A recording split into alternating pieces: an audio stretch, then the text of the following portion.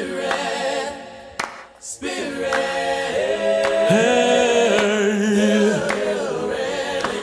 you know your brother's hungry? Don't you know your sister's lonely? Don't you know there's babies crying? Don't you know your brother's dying?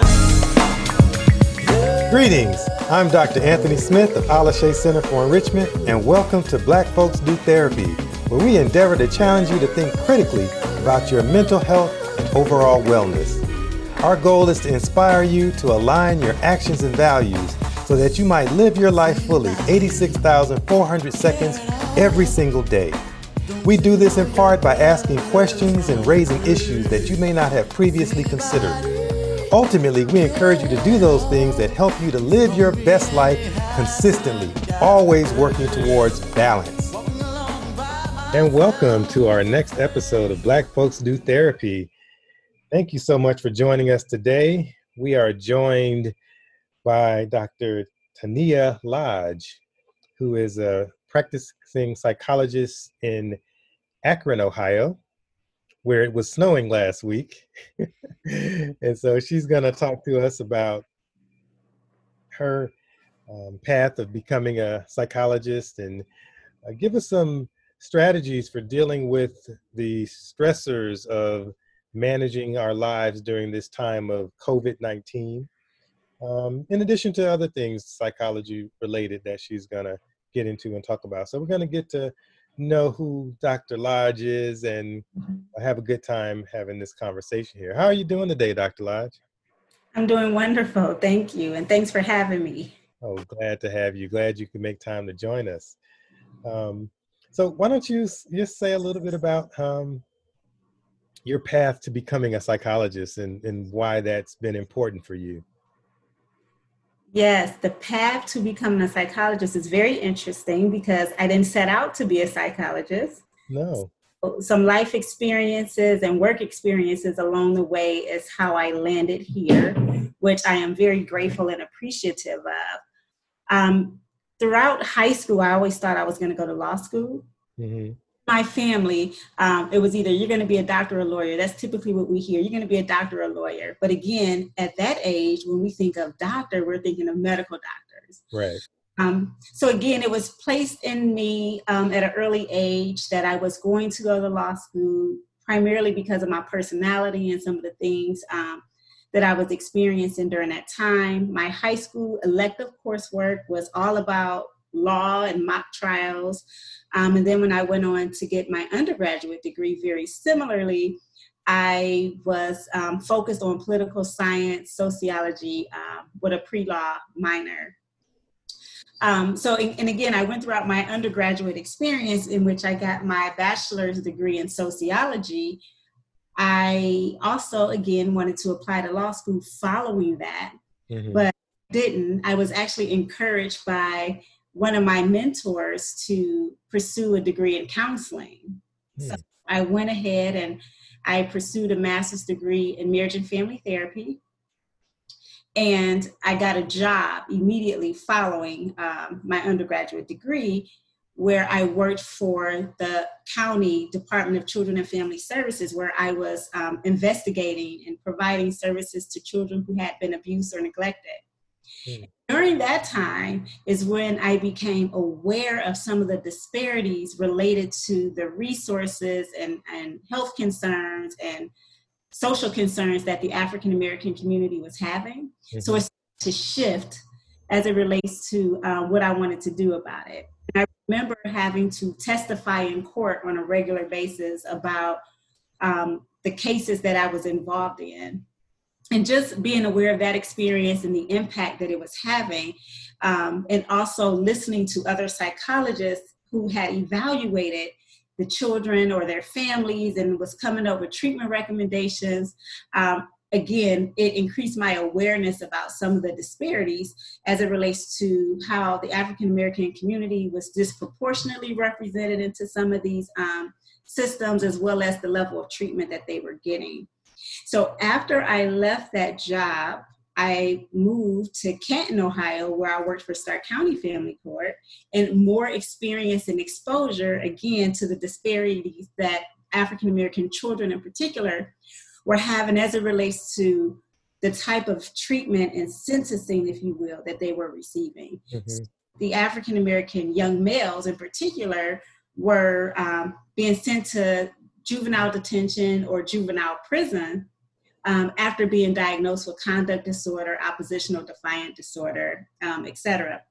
Whereas non-African American children, predominantly white boys and white females, they were receiving diagnoses of depression and anxiety, some kind of mood disorder, where their sentence was more rehabilitative in terms of getting mental health treatment and support. So having those experiences is where I decided that I don't want to be an attorney. I want to be able to impact the African-American experience and community as it relates to what happens when we find ourselves in these systems.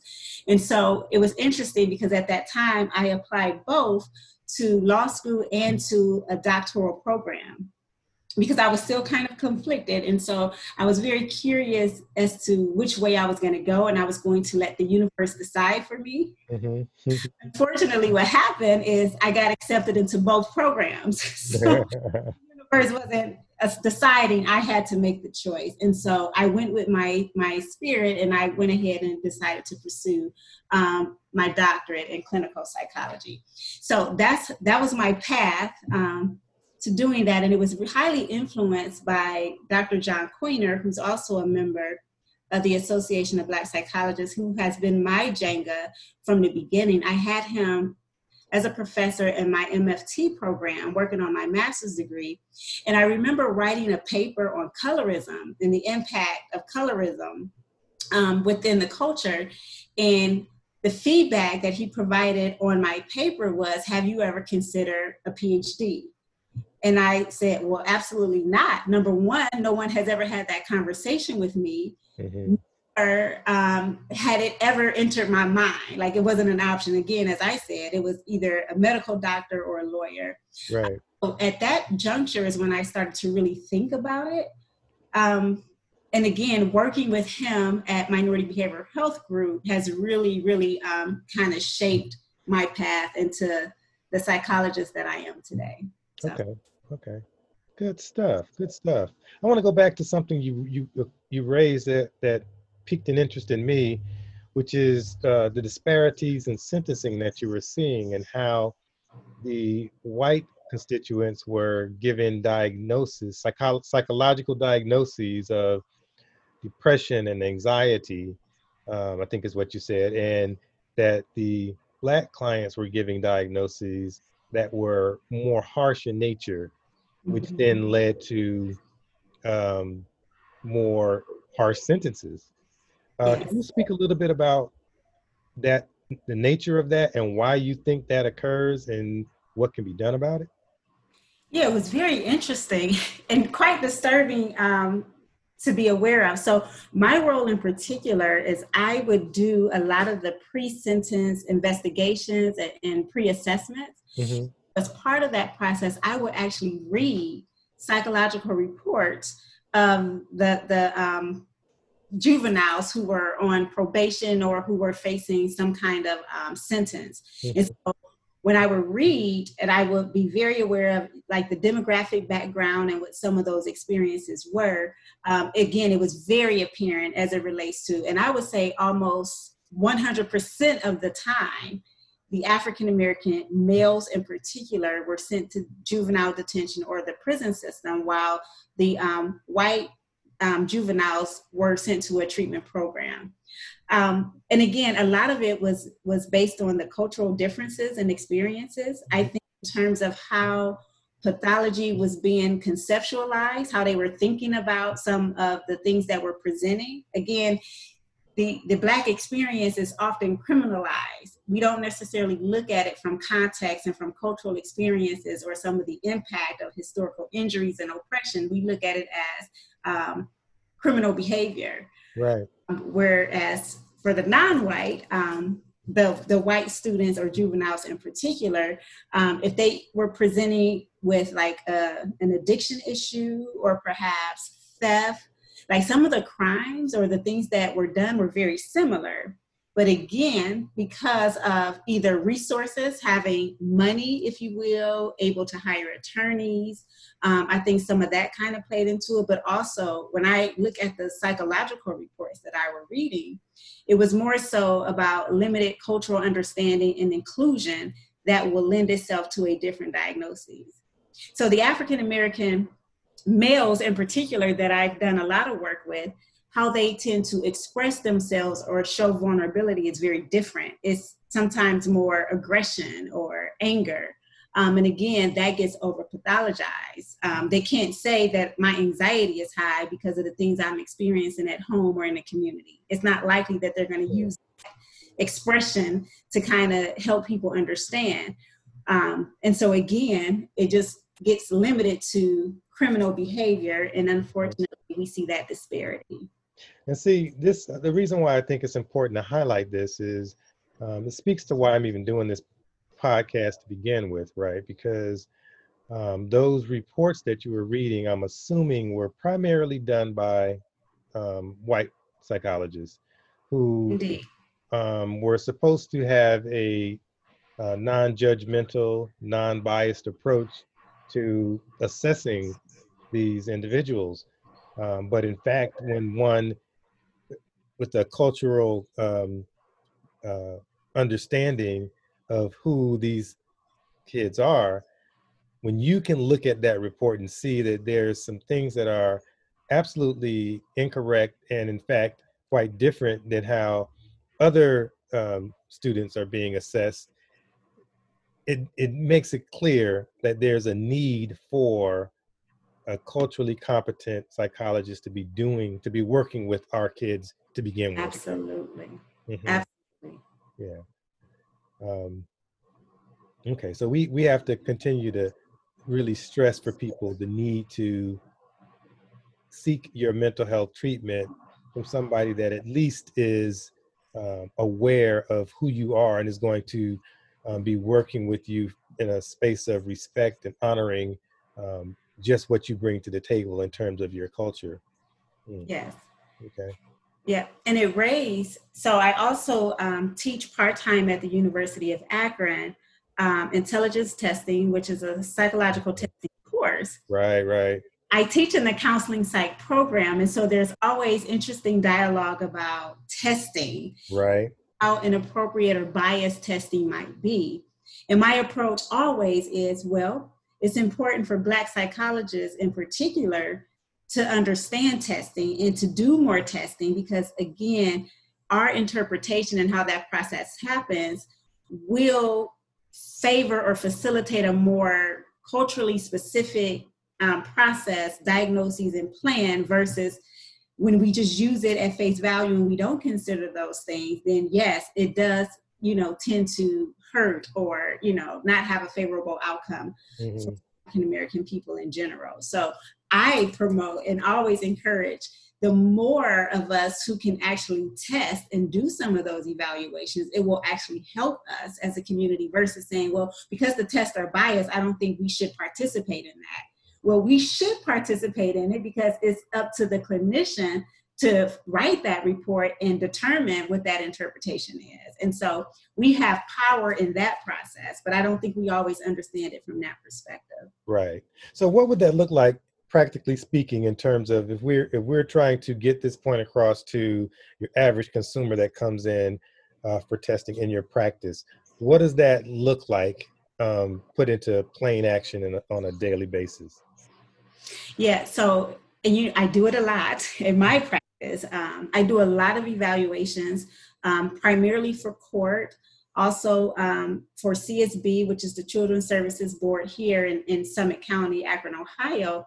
And again, most people are always referring out or requiring a psychological evaluation. Now, here's the other irony to it. Most times they have contracts or are hired by the system requesting it, which means it's already biased or there's already a favorite as it relates to the outcome of that. Sure.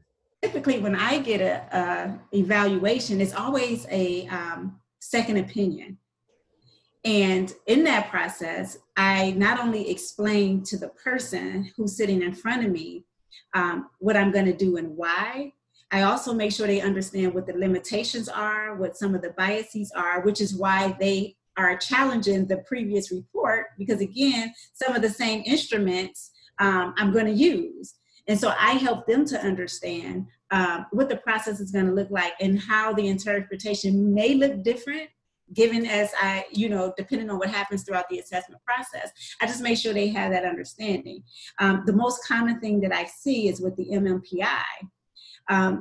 The MMPI almost always for people of African descent, African Americans who have experienced racism, oppression, community violence, trauma, whether it's genuine trauma or race trauma, they almost always produce a profile that lends itself to either a psychotic disorder or antisocial personality disorder, almost always. You look at the items and you really explore the questions that they endorse and get some of the context as it relates to it, it's trauma informed. Right. So they're supposed to have that peak, those so in terms of breaking this down so that people who aren't psychologists understand the importance of what you just said.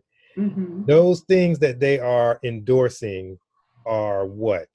Give folks some examples so they understand why that's so important. So items like, I think people are out to get me. Mm-hmm. Items like, I hear or see spirits, which is more culturally grounded. Sure. And we think people are out to get us a lot. Like anytime a police officer is behind us in a car, absolutely, automatically we think, oh, okay, let me 10 to 2. Let me make sure I'm not doing anything wrong. So that it's not paranoia. It's a real experience that most of us have. Okay. Yes. Mm-hmm. And so when most people come in, unfortunately for us, those are the experiences that we come with. And those subscales have maybe 6 or 7 items within them. Mm-hmm. And if you endorse one of them, then you are already, in the clinical range as it relates to, what your high scales are, which then again drives the diagnoses. And so the majority of the questions are related to if you think someone is out to get you, if, you think somebody is talking about you or is, they mean ill harm to you. Mm-hmm. Questions. And of course, when you think about the African American experience, that is the collective experience. Right. And so when we say yes, that we have that, on these tests that have been developed by white people for white people, it renders a diagnosis or a clinical profile that suggests we are either psychotic, paranoid, or we have antisocial tendencies. Right. And so a white psychologist interpreting this is going to have a totally different perspective than someone like yourself or myself interpreting this and then making an analysis of that interpretation. Absolutely. And I have been to court where we have the white psychologist on the stand who is, presenting their findings and why. Then you have me. And again, more times than not, if not 100% of the time, I have a more thorough report, again, because I understand what the challenges are and what the biases are. So I want to make sure that every angle is covered. And again, so there's some interesting dynamics that play out with that, me being a Black psychologist. So who's more credible, the white psychologist or the Black psychologist? Right. Even so, then my credibility and my credentials and things are often attacked. Mm-hmm. And I understand it's court, but again, because I'm a Black psychologist, right, using their tests on our people, but it has a more collective, holistic, culturally specific finding summary, if you will. The process of what I have to go through to kind of defend or protect and continue to advocate has been very interesting. Mm-hmm, mm-hmm. Well, I'm glad you're out there giving them hell with that because they need it's to recognize. Yeah. Yes. Yeah. Okay. So testing is important, and to your point, I make sure that whoever is sitting in front of me understand that in the process because they're sitting there listening to me, give testimony. And so it's very important for them to understand so then they can also self-advocate themselves. So. Okay. All right, good, good. Now I'm glad we talked about that. It's so vitally important, and on some, not just testing, but on other dimensions as well, which is again why it's important to have that cultural component in this therapeutic process. Psychologically speaking, we have to have people who understand who we are and are advocating in our best interests. That's right. I'm so glad that you're doing that. Say a little more about other things that you're doing in your practice and your professional career currently. Yes. So I am actually the clinical director at Minority Behavioral Health Group, which is a community mental health agency in Akron, Ohio. Mm-hmm.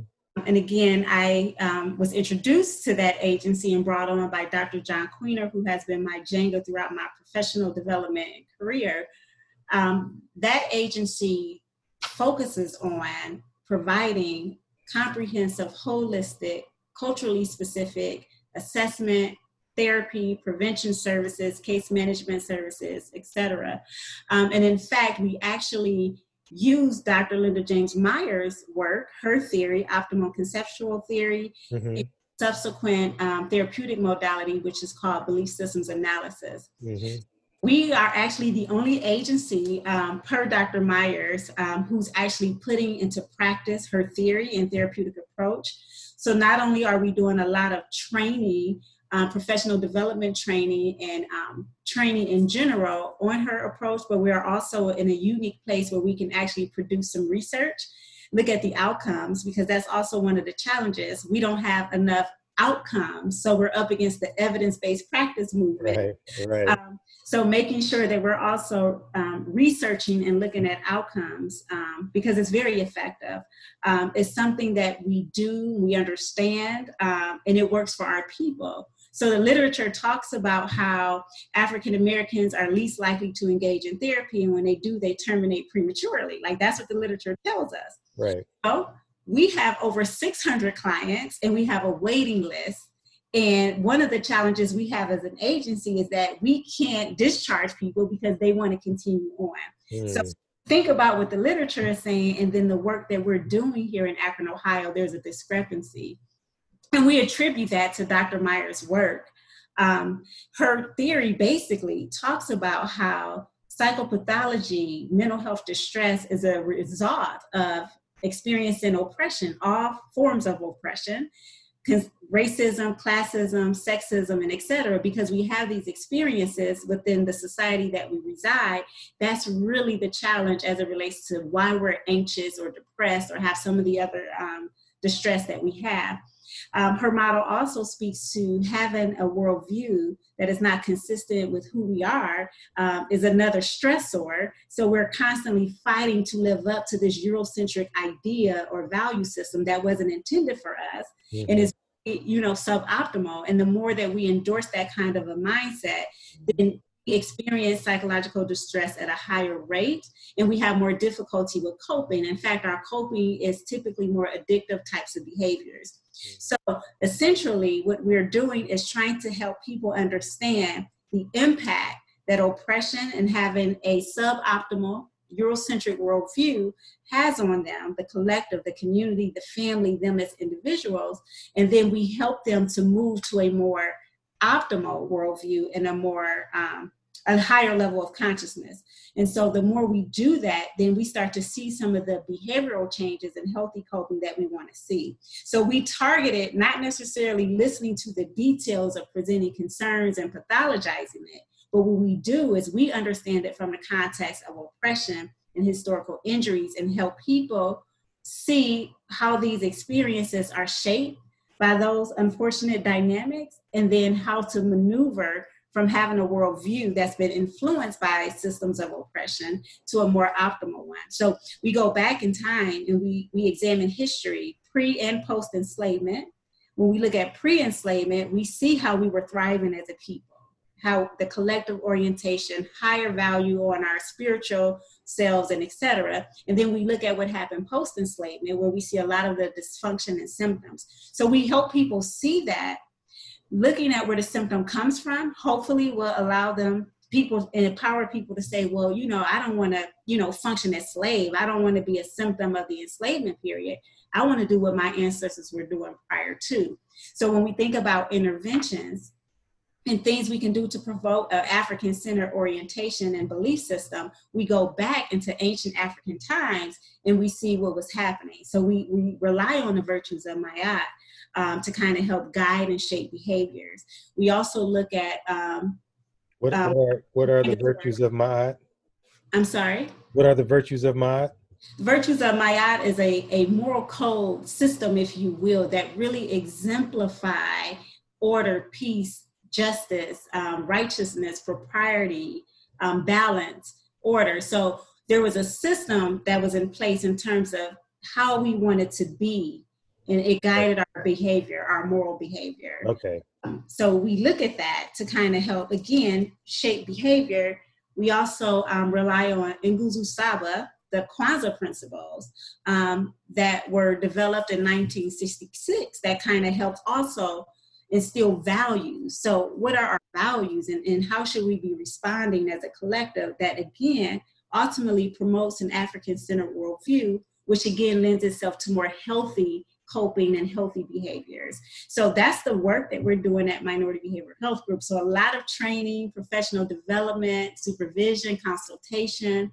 I do practice, although I'm the clinical director and serve more administratively. Again, I practice whether I'm doing testing or I actually have a small caseload, because it's important to speak to the practice of how Dr. Myers' work, her theory is operationalized and what it looks like. And so trying to provide that training also kind of helps us as Black psychologists to have theories and practices that's more grounded in our philosophy. Because again, you know that the things that we've learned in our academic institutions are developed for white people, by white people, and they're grounded in Eurocentric values. Mm-hmm. We also know when we use those theories, that's why their literature talks about African Americans not engaging in services or terminated prematurely. And unfortunately, as I spoke to earlier, are often over pathologized. Right. So making sure we're using theories and therapies that are for us, by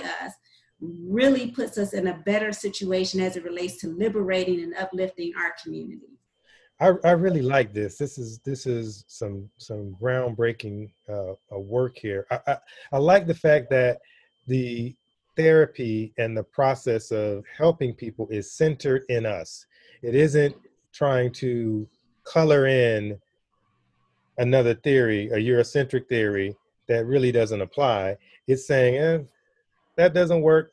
We're going to develop our own thing that centers us and makes us the centerpiece of what it is we're trying to do. And we're going to go all the way back historically, and we're going to bring that forward to contemporary times as well. And we're going to implement it in a way that allows people to make change and make healthier decisions in their lives and create a reality that they want to see for themselves. That's right. Very, very, very, very important. Can you speak a little bit to, so you talked about the theory of doing that. Mm-hmm. Give me an example of the practical implementation of that. Like, what does that look like and how is it received? A client comes in and they're dealing with depression or stress on the job or racism. Mm-hmm. How are you applying this theory to help them get to a better space? Right. So the theory, optimal conceptual theory, as I just explained, has the subsequent therapy, which is called belief systems analysis. And it's very process oriented, and it's also spirit led. And what I mean by that is there's no structure or cookie cutter manualized way or even preparation. And I like to always, share that you don't necessarily prepare for it, because you have to be open enough and grounded enough to deal with whatever presents itself in the space when it presents itself, which is why it's more spirit-led. And I tell people, and what Dr. Myers say is the prerequisites of doing this work is you first have to live by, understand, and model and demonstrate it. Because when something shows up in the space, you know how to address it. Mm-hmm. So it's exploratory. The first phase of therapy is really trying to explore. So it's just discussion and very direct questions as it relates to how they understand their experiences. Mm-hmm.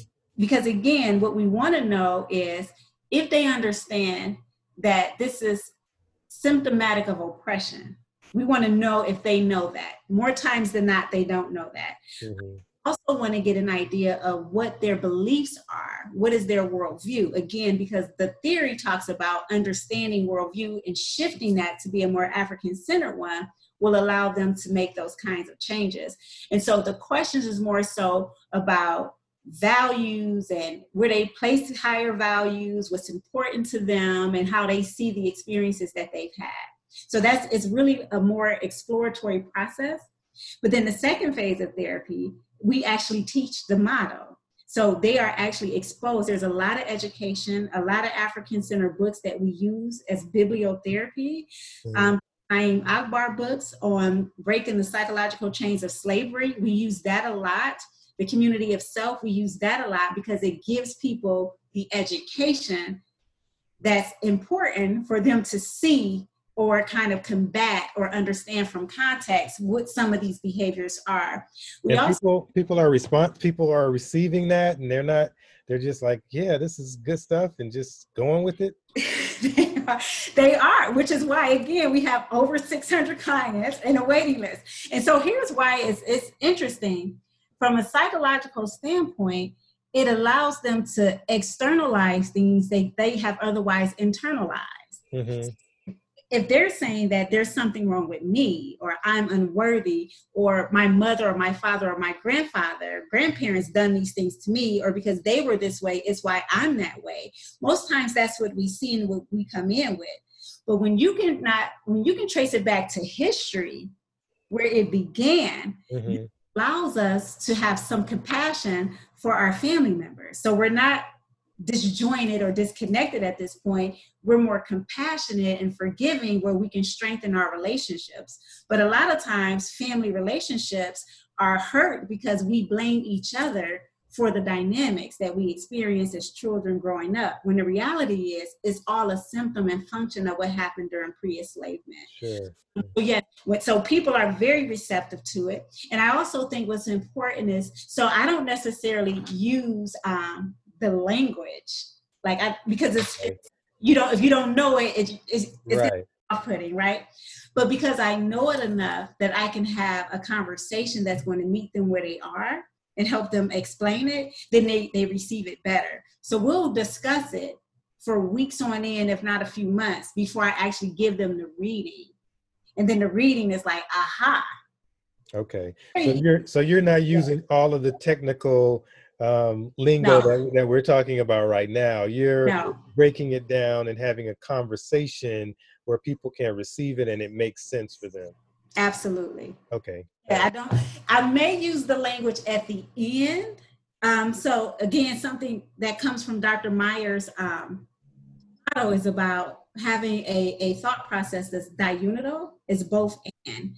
So it's the complete opposite of black or white, either or, dichotomized thinking. So I would never say, well, that's dichotomized thinking, or that's diunital. I wouldn't say that. Right. But I would kind of demonstrate what it looks like. So a lot of times we are focused on the negative. So let's just talk about the pandemic. Right now, that's what most clients are talking about, and how horrible this is and how negative it is. And so that's an either or kind of framework, which is, again, increasing anxiety. So one of the things I've been doing is saying, okay, you're right, and I'm going to validate that. But when you sit and you kind of reflect and think about some of the positive things that are coming out of this pandemic, what could you say? And people typically say, oh, I cook more, I spend more time with my kids, it has slowed me down, I can be more intentional about a routine, right? So if that's diunital, if you see it from both and, it is negative, but it's also positive. Essentially, it decreases the anxiety. Mm-hmm. I do it from that perspective. I don't necessarily use the terminology.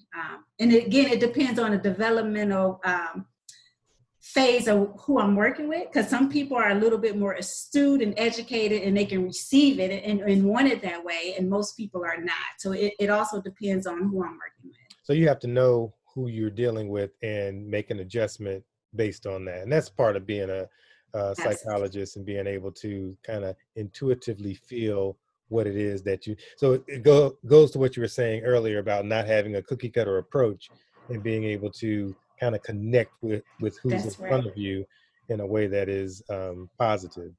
That's right. Okay. Yeah. So let's continue. You jumped into talking about some of the ways you are dealing with the COVID situation. What are some other things that you're seeing relative to that you think are important to help people understand so that they have a good framework for their mental health? Yeah, which I think is very important because it's like we're living history. Absolutely. We're Absolutely. living history. So I think it's important, and I've done several webinars to help our community and people really understand what is happening and to put it into context. And that's what I open with. Like, we are living history, which means our ancestors have been here before. It's important for us to understand that our ancestors have been here before, which means, and they have survived, and we know that because we're here. What did our ancestors do to survive the different pandemics, if you will, or the different historical injuries and experiences that we have always been faced with since we've been on this continent? So helping people, again, very consistent with Dr. Meyer's work, let's go back and examine history to see, like, what is this a result of, and then how do we survive it? And again, the other important thing that I think is important is that when we are in crises, we tend to resort back or rely on responses or behaviors or interactions that we've been socialized to believe in, which has unhealthy, unbalanced, again, more addictive types of behaviors. So even when you see an increase in substance abuse, an increase in domestic violence, and an increase in child abuse and neglect, like, unfortunately, we are seeing that specific to the African American community since the pandemic has happened. And the reason that is because we're in crises. We resort back to how we have been taught to deal with crises. And so reminding people and grounding us culturally. So let's go back and see what this is and what this is about. And let's examine, what did our ancestors do? And so again, our ancestors relied on Maya. They relied on, Nguzo Saba. They relied on, an African-centered worldview and belief system that is more spiritually grounded. Like, these are the things that they did to survive, and they did survive. And so how do we hold on or develop or create our rituals? How do we hold on to our value system, our belief system? How do we hold on to what it means to be African-centered in the midst of crises? Unfortunately, again, because we've been socialized for years and years and years to think, believe, act, value certain things, it's hard to hold on to that when we're in crises. It's great. It sounds good when we're doing well, right? So when we're doing well, we're more likely to align ourselves with it. But when we're in crises, unfortunately, we deviate. And so just reminding people and really encouraging to make sure when we are in crises, we are more intentional about our rituals. We are more intentional about our values and aligning our interactions and behaviors to be consistent with that.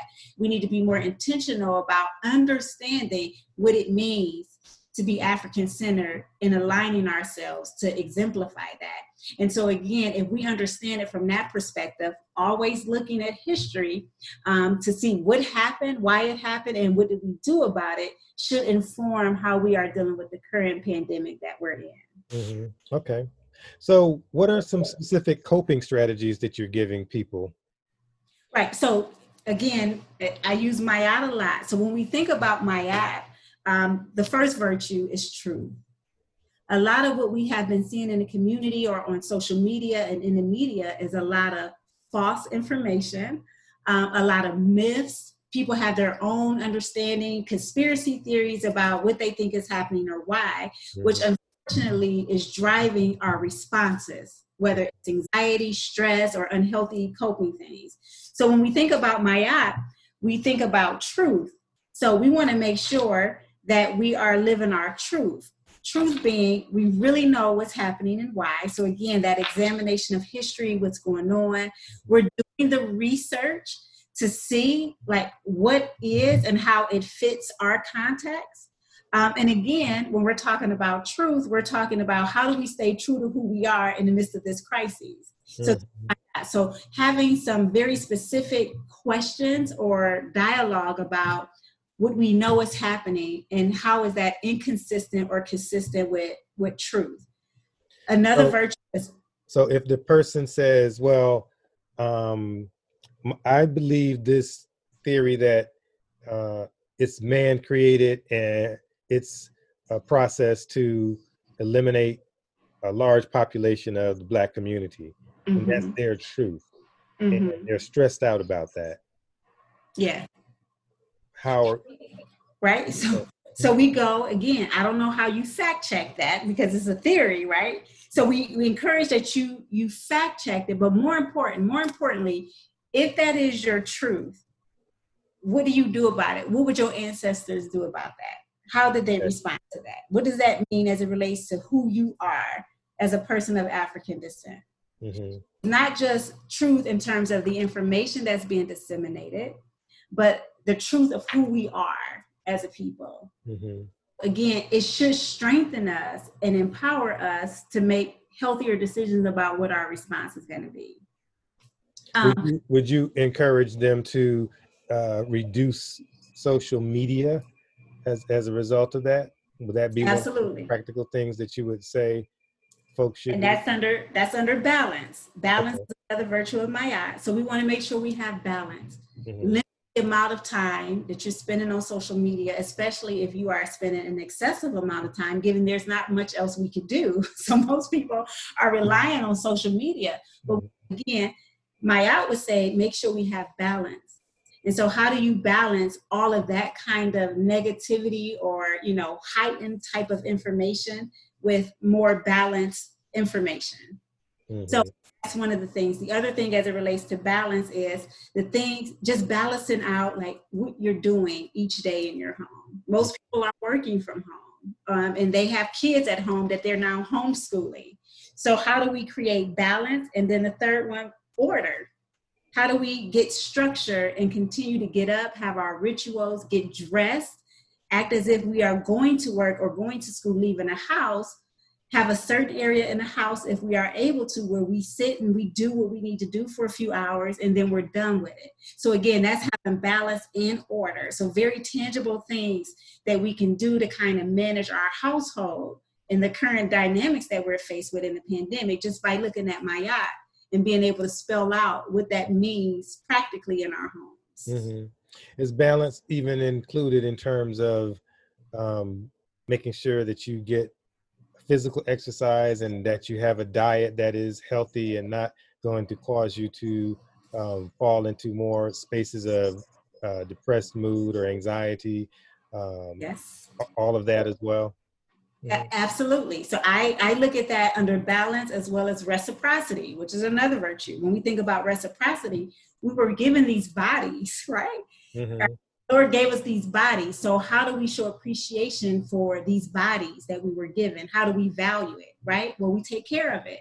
We make sure we're doing exercises, we're eating healthy diets, we're taking supplements to strengthen our immune system. We're doing things necessary to protect the body if we get into the unfortunate situation of contracting this virus. Like the healthier we are, the more likely we are to fight it. Yeah, I look at that under balance and reciprocity. Yeah. So a lot of what you're talking about, I have this picture in my office that says, it is the mind that makes the body. And you're focusing on people adjusting the way they think about things so that they can have a better outcome in how they're experiencing what's occurring right now. That's right. As opposed to doom and gloom, what can I do to make the most of this? That's right. So for people who, even with that, there still are people who are experiencing depression or anxiety, or even a loss of loved ones, right? Because there have been a lot of deaths and a lot of sickness. And it's, in those times, it's still difficult to get the mind to get over grieving the loss of a loved one that you weren't able to be there, to hold, to comfort. Like that, there's a lot of emotions related to that people are experiencing. Any thoughts about how that could be addressed? Yes, very unfortunate. So it's loss, right? It's grief and loss. We're grieving and we're losing our loved ones, our social status, our jobs, et cetera, et cetera. But as it relates to loved ones, first of all, I would say that it's okay to be sad and to be angry and to be all of those things. When I take a diunidal perspective, both and, also, what are some things we can do to celebrate, right? What are some rituals? And so again, I think rituals are very important during this time, especially because we can have the traditional ceremonies that we will have, the traditional celebrations of life, those ceremonies we have when we lose our loved ones. So not only are we losing our loved ones, but we're also stripped from how we would normally celebrate that. Right. And so making sure we continue to have rituals where, you know, we're pouring libations, or we have our ancestor table, or, you know, we're doing things to kind of celebrate that life. Because it's going to be sad, it's going to be depressing, but the more we can celebrate and have rituals surrounding it, it brings the balance. Again, there's my eye. So we want to be able to balance the negative emotions and reactions that naturally comes with loss, but also then what do we do to kind of balance that out? And so I would highly encourage rituals. The other thing too is when we think about history and historical perspective, most of our ancestors, when they lost people, they didn't have bodies, physical bodies, where they could actually celebrate or, you know, bury or do some of the things that we see that we are now doing in contemporary times. What did our ancestors do? So again, always going back to history, when our ancestors dealt with loss and they didn't have physical bodies, what did they do? Right? And again, rituals. And so creating those rituals to kind of help strengthen that and balance the emotional impact of it, I think helps. And I think it's what we're left with. So even if, you know, it's what we're left with. So either we do that or we're left with negative emotions that, again, is not going to be productive or serve us well if we stay there. Okay. Yeah. People have been talking about this isolation that has come about as a result of dealing with the current pandemic. Share some thoughts about how folks can deal with being isolated and this sense of disconnection from the community. Yeah. So this is where I think social media is a blessing and a curse. The blessing is you can continue to connect with family and friends and colleagues through social media platforms.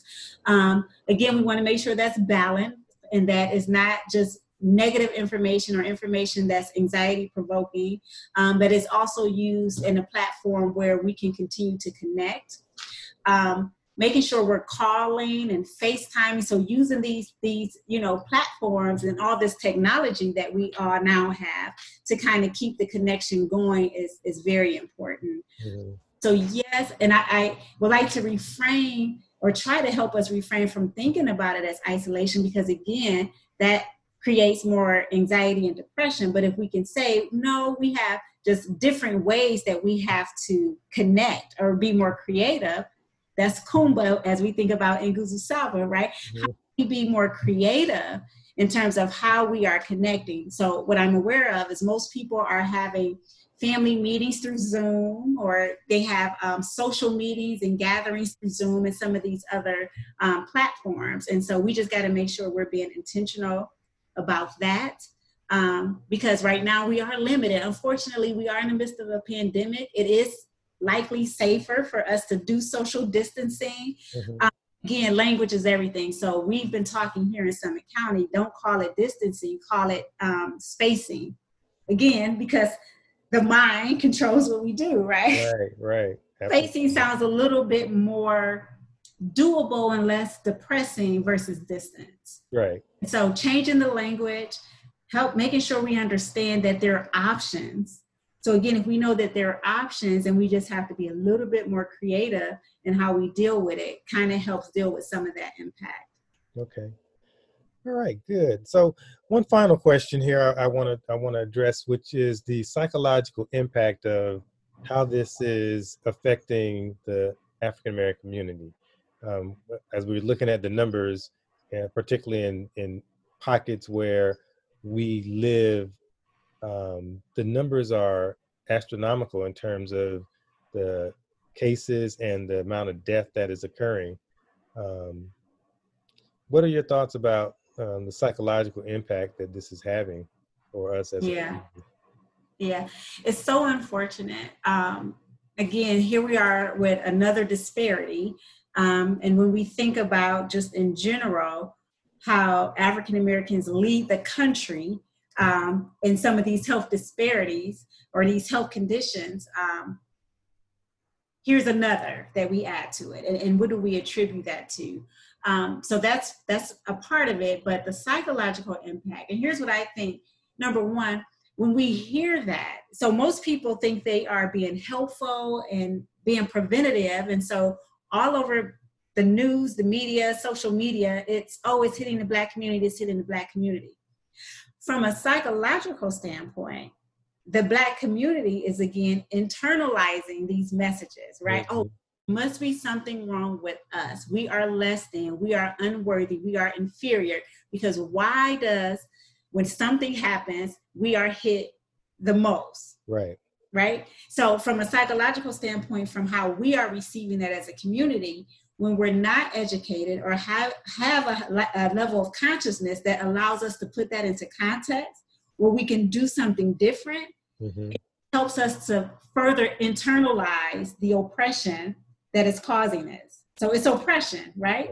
And if we don't understand that it's oppression, then we internalize it, and then there's the psychological impact. Okay. So even how that information is being disseminated or communicated, or how we are trying to educate our people, if we don't put it into proper context, unfortunately, it's going to be an adverse impact because we think we're doing something helpful, when in fact, we're just heightening the internalized oppression that the African American community is already experiencing. Mm-hmm. Mm-hmm. So it's a very, very fine line as it relates to how we share this information so that it's helpful and it's going to result in behavioral change versus doing the opposite. Okay. Well, thank you so much for that. This has been absolutely wonderful. I really appreciate your approach and your being able to discuss and break down the approach and the way you go about helping people in our community in a way that it comes from a space of strength and ownership. Yeah. I really, really like that.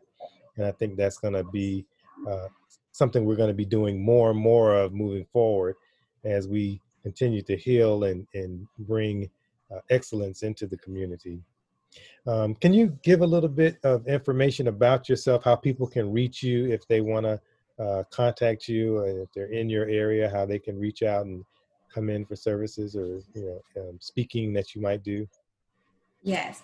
So 90% of my time is at Liberty Behavioral Health Group in Akron, Ohio. We do have a website, www.mbhg.org. My email is tlodge, LODGE, at mbhg.org. Several trainings and the work that we're doing is posted on the website. We also are on Facebook. Minority Behavioral Health Group is on Facebook. So a lot of the work that I'm doing specifically is connected to that agency, and it's on Facebook as well as our website. Okay. All right. Well, thank you so much. And to our listeners, I also want to say that we have launched a new initiative on Black Therapy Central.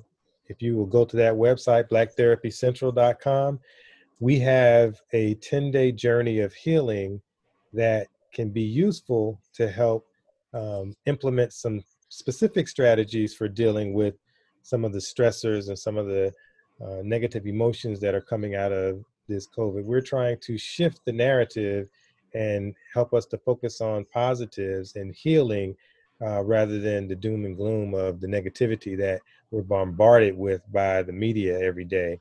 So if you go to blacktherapycentral.com, there's a link there for you to click and sign up and engage in some of the activities that we have people doing worldwide. This is a global initiative that we have launched, and we got people from at least 23 countries so far and growing that are participating. So there's strength in numbers. There's a strength in folks coming together and aligning themselves under various principles and doing the same thing with the energy of positivity that brings about change. So I want to encourage you to do that. Again, Dr. Lodge, we are so grateful to you for blessing us with this wonderful information that you blessed us with today. And we thank our listeners for being here, supporting and taking in the knowledge and offering feedback and the questions that you send in that continue to drive us and help us to continue doing the work that we're doing. So continue to be safe, continue to think critically about your mental health and things that you can do to enhance it. And we'll sign off and say we'll see you next time. Thanks very much. In closing, I want to remind you to always be a critical thinker as it relates to your mental health and well-being. We always want to inspire you to consciously question your choices to ensure that you are doing those things that bring you happiness and fulfillment. Please don't forget to subscribe to our channel and share the information with others who might benefit. Connect with us on Twitter at HeartMindHealer and visit our Facebook and Instagram pages at Alase Center, ALASE Center. Our website is alase.net, ALASE.net. And feel free to contact us for any consultations or questions you might have. Things that I might be missing, running too fast to stop to listen.